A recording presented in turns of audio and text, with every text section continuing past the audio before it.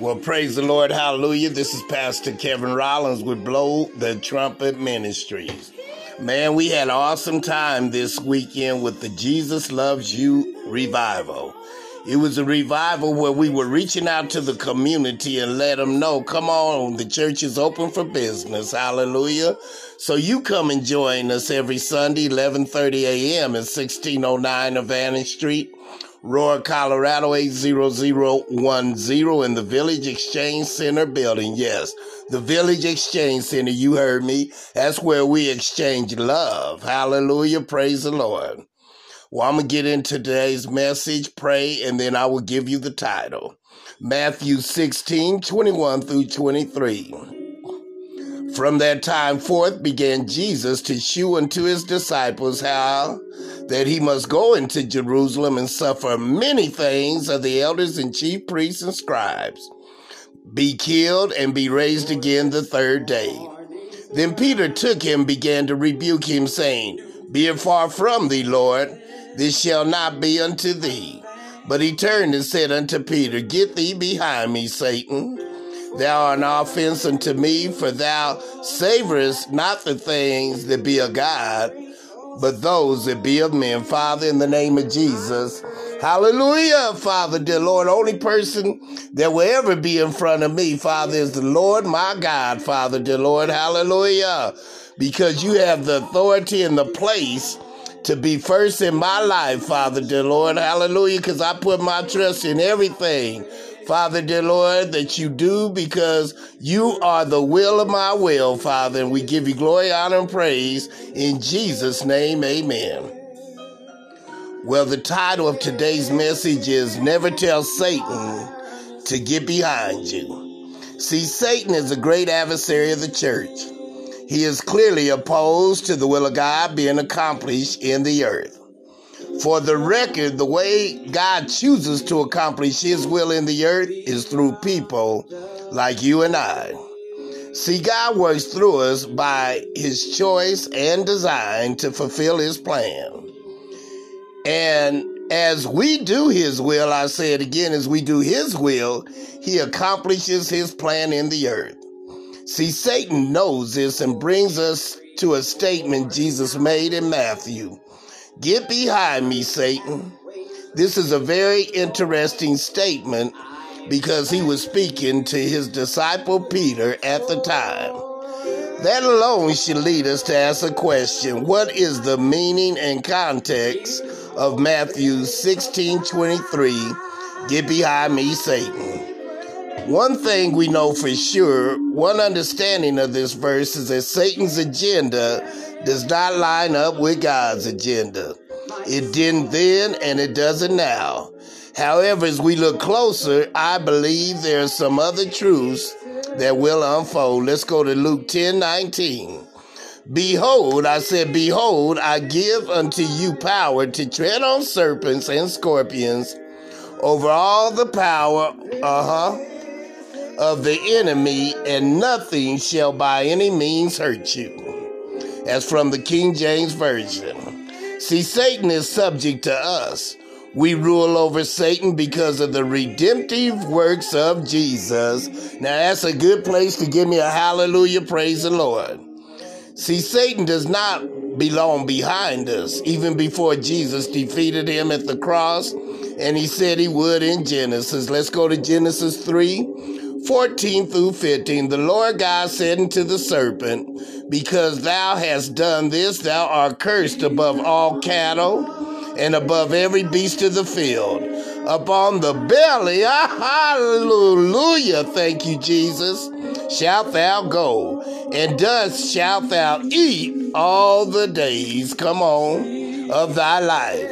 And I will put enmity between thee and the woman, and between thy seed and her, and it shall bruise thy head, and thou shalt bruise his heel. King James Version. He put Satan under our feet. Praise the Lord. I'll say it again. He put Satan under our feet. Now we'll go to Revelations 1:5 through 6. And from Jesus Christ, who is the faithful witness and the first begotten of the dead, and the prince of the kings of the earth, unto him that loved us, washed us from our sins in his own blood, and have made us kings and priests unto God and his Father. To him be glory and dominion forever and ever. Amen. And that's also the King James Version. So we can make decrees against Satan, knowing that God has already enforced it.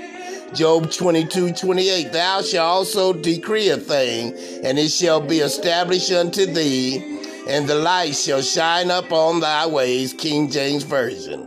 See, God confirmed our authority over Satan. Ephesians 1:21-23.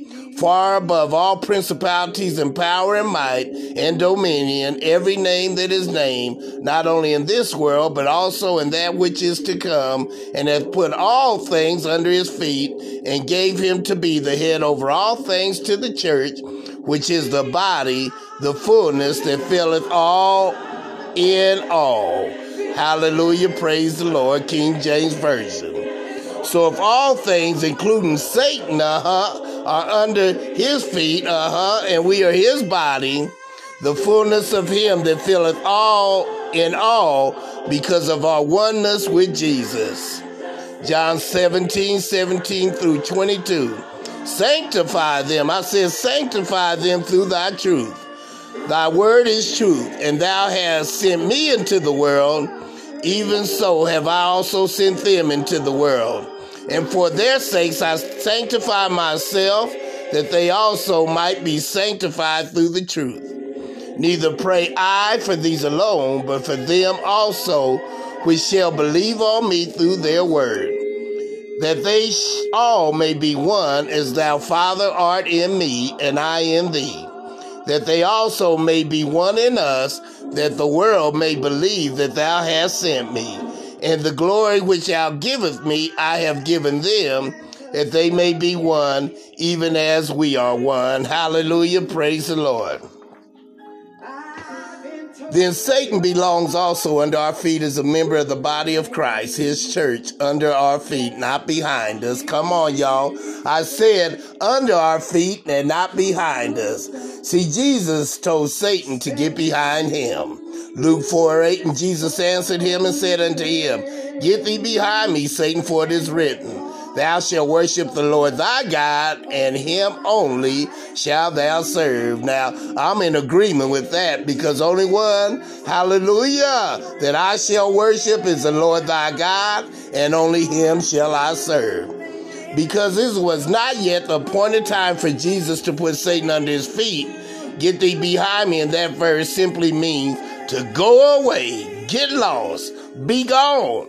That is why Satan ignored him and tempted him again. Luke 4:9, and he brought him to Jerusalem, set him on a pinnacle of the temple, said unto him, If thou be the Son of God, cast thyself down from hence. So telling Satan to get behind me is not really exercising our authority over him. I'll say it again. Telling him to get behind us is not really exercising our authority over him. We must command him, as we know, to submit to us in the name of Jesus. Hallelujah. We must decree against him after submitting to the authority of the Lord, that we can have expectancy to speak to that mountain, in the name of Jesus, and command it to be made a plain, and it shall be by the authority in the name of Jesus given to us as a royal scepter. Come on, y'all. Y'all need to be jumping for joy. See, I personally do not see any reason why the severity of the rebuke shall be of any alarm. Get thee behind me, is Jesus putting the suggestions of Satan, who had whispered this idea to Peter, out of the way. It's the same as saying, Be gone, Satan. In Matthew 4:10, the only difference is that when Jesus said, Be gone, the devil was tempting Jesus to do something wrong. In this instance, Satan was trying to get Jesus not to do something he must. Therefore, the devil was standing directly in front of Christ. Straight path. Help us, Lord. He must get behind him if Jesus was to continue his mission.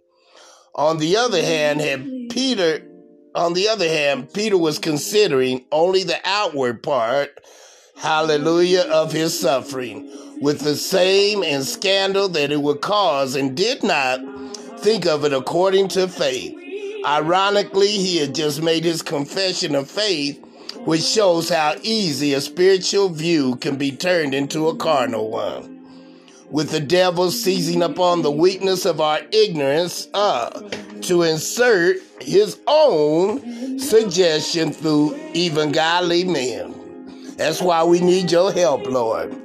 Clearly, this was one of the most evil suggestions offered to Jesus by any man. Thus, it was from the devil.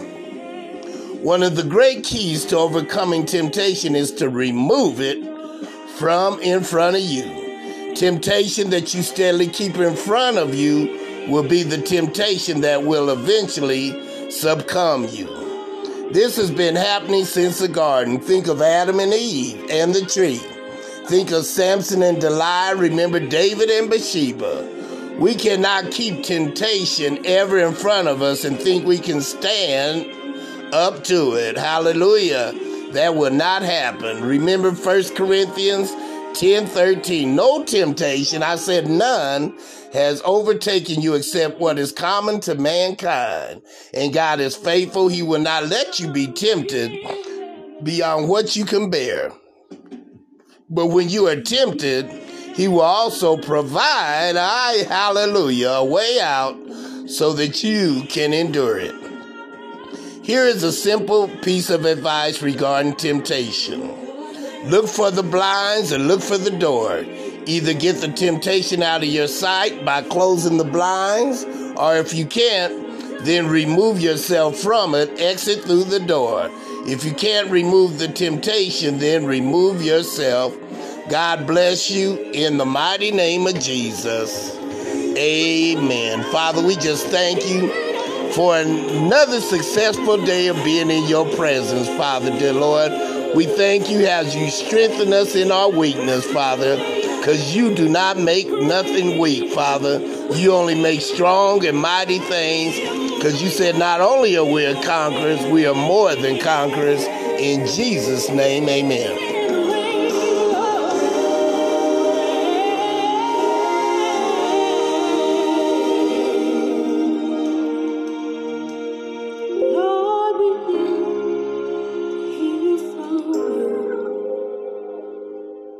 No other one will ever do.